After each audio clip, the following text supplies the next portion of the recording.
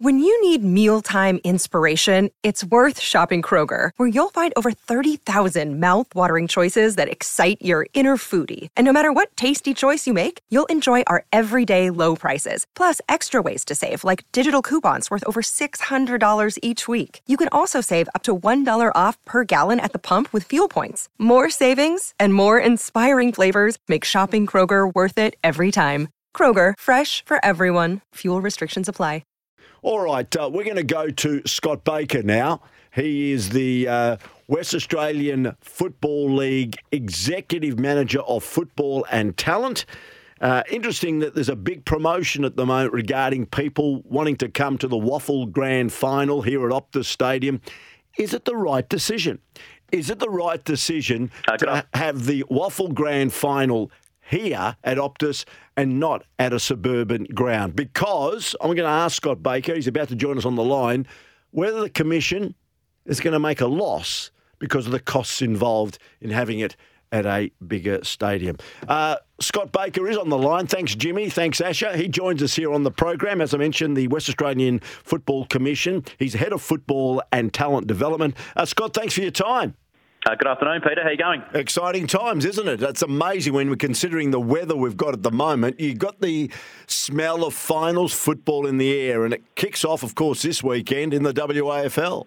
Yeah, absolutely. I can't wait for this weekend. It's been a fantastic season, very even. You know, even up until the last round, there was so many different scenarios around who might finish sort of first, second, third, fourth, and fifth, really, and even West Perth were half a chance as well to sneak in if other games went their way. So it was a really exciting end to the season. And then, we've got some cracking games coming up this weekend and then the following week. So, the weather's good, like you said. And, really looking forward to the finals getting underway. I think positions 2 to 4 were determined by percentage. East Fremantle, of course, a game clear on top. And then second, third and fourth, Subiaco, Peel and East Perth determined by percentage.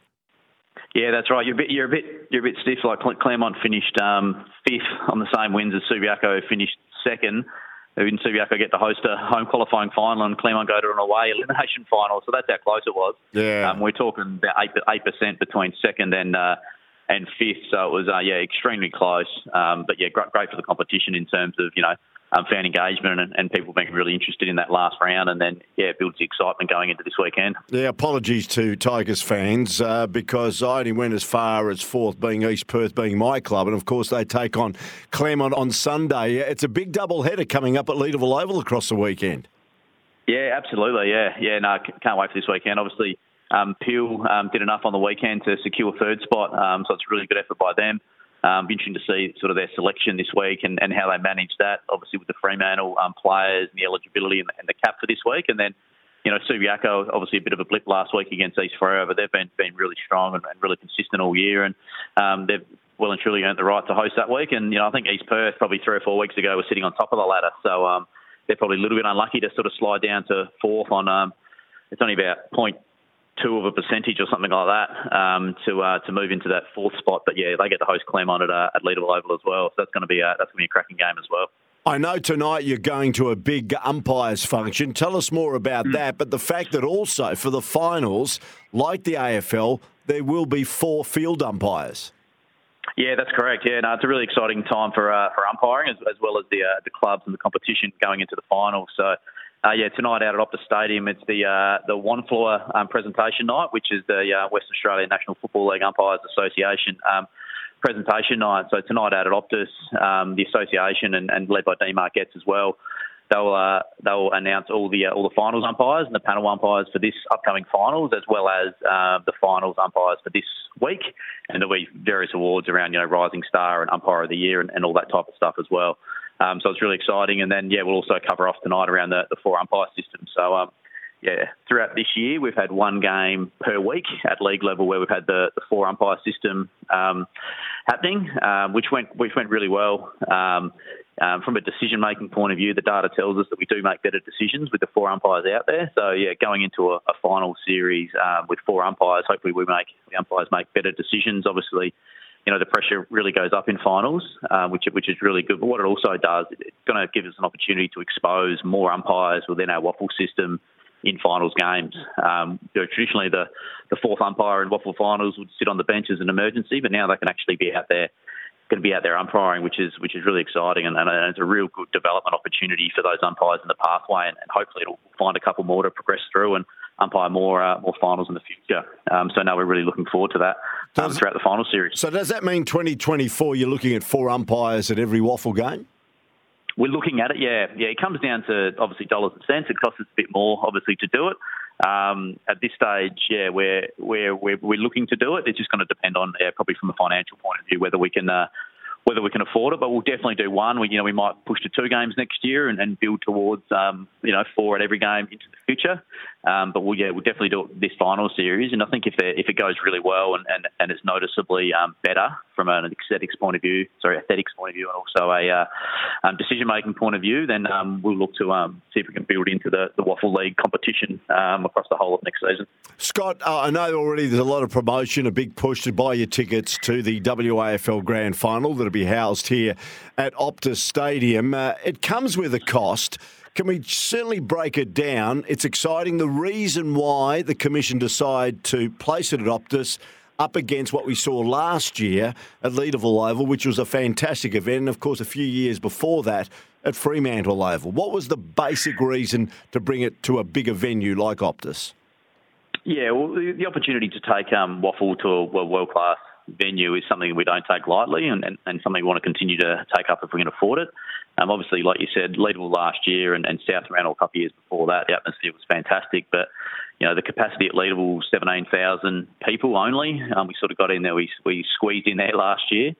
But 2021, last time we were back at Optus, we had almost 30,000 people there. And that was obviously with the Subiaco victory. And Subi, I think, had won 2 of the last 3 flags by close to 100 points, and we still got 29,000, which was fantastic. So we think this year, going back to Optus Stadium, and the way the ladder's looking, East Free haven't played in the grand final for a long time, and East Perth as well. So those types of teams, if they're there on grand final day, we really think we can maximise some significant attendance at Optus Stadium. And obviously, from a fan point of view, you can get into some corporate suites and open air boxes and locker room for really cheap prices compared to AFL prices, and quite frankly, like a lot of people can't afford the AFL prices unless it's a corporate ticket, but whereas we think we've got some really affordable options for grand final day, and they're all on sale now. So it's a combination of a lot of things: fan experience, player experience, but obviously trying to maximise the crowd as best we can. You mentioned about if we can afford it a couple of times. It is a costly exercise because no doubt you need to pay an amount to open up Optus Stadium. I believe the top tier won't be opened for the WAFL Grand Final. There is a public transportation to the venue that you need to also endure as a cost factor. Does that blow it out a bit? Yeah, it does. It does a little bit. Yeah. So how it sort of works, like we're actually really lucky. Like Venues Live, company that run Optus Stadium, obviously a really big international company. We're lucky enough to be in a joint venture with them for the WAFL Grand Final. So the way that works, we share in the revenue and the cost. So anything we make, we split, and any costs we have, we sort of split. So we're lucky to have that arrangement in place. Normally, for example, if a concert or a soccer game or whatever come to town, they have to pay a hiring fee. We don't have to do that, which we're really lucky and appreciative of.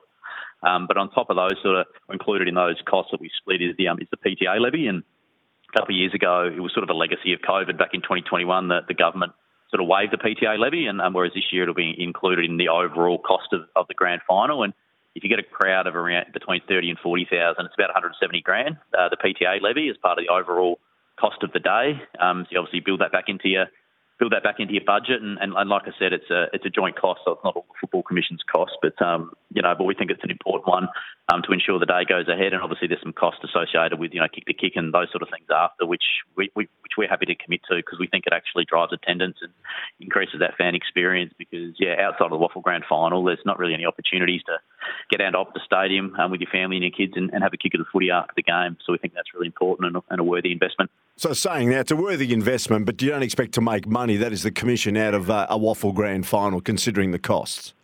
No, that's right. Like if you get over, 25 to 30,000, you will definitely make a bit of money out of it. Not significant amount, but for us, it's more about that fan experience, player experience, and trying to give as many possible WAFL people an opportunity to get to Optus Stadium and really experience that world class event at a pretty really affordable price. And in a couple of weeks' time, we've got the Sandover Medal as we let you go, which is another big event. Tell us more. Yes, that's right. Yeah, so we've shifted the time from the traditional sort of time slot for the Sandover this year. In speaking to the clubs, we couldn't get, everyone likes the Crown event more than others, so we chose the Crown event, but they're heavily booked out at this point in time or for the next few years. So we've sort of moved it to a week forward on the Monday, leading into the prelim, which is a little bit away from tradition, but we think we'll still get some really strong momentum around that event, and ticket sales are going really well. And I think it gives us a bit of clean air leading into grand final as well, from an operational, staffing and club point of view as well, trying to get people there on grand final week. So it'll be a week before, but it'll be on the Monday, obviously, leading into the prelim. But it'll also include, like it did last year, the Hall of Fame, which is really exciting. So it's a jam packed night. There's a lot on the run sheet. But yeah, that's Monday, 11th of September at Crown will be the Sandover medal, and I think it'll be a pretty close count. I reckon the Sandover. There's been some really strong performances across the WAFL this year. So looking forward to sitting back and seeing how the count unfolds. Yeah, no, good on you, Scott. Thanks for bringing us up to date. Really appreciate it. Exciting times in the WAFL as the finals kick off this weekend, and we'll keep in touch. Thanks for your time. No, thanks, Peter. Appreciate your interest and support of the WAFL. Yeah, good on you, Scott, and we'll keep in touch, as I mentioned. All right, this is Sports Day WA with Peter Vlahos. So get on the Temperate Bedshed text machine. Dylan says, Peter, curious, when you're referring to with comments around Simpson galvanising senior players and then not giving kids opportunities, who could they have played? Any points that have no one playing WAFL amidst an availability crisis? You referenced Darling's poor form, but Marrick was a mid-season draftee and played the next week. Jack Williams, Ginby, Long, Hewitt, Chesser, Jameson, Edwards, O'Neill all got games this year, amongst others. My question was, in some ways, is that in the end, younger players probably early in the first half of the season when they were getting decimated, and some of the senior players, to be fair, weren't playing that well. He kept backing the senior players over the developing players. I agree, in the end, certainly a lot of those players that you mentioned, see, Chesser didn't play a lot of footy. He played a bit, but didn't play a lot. Hewitt came in a bit later.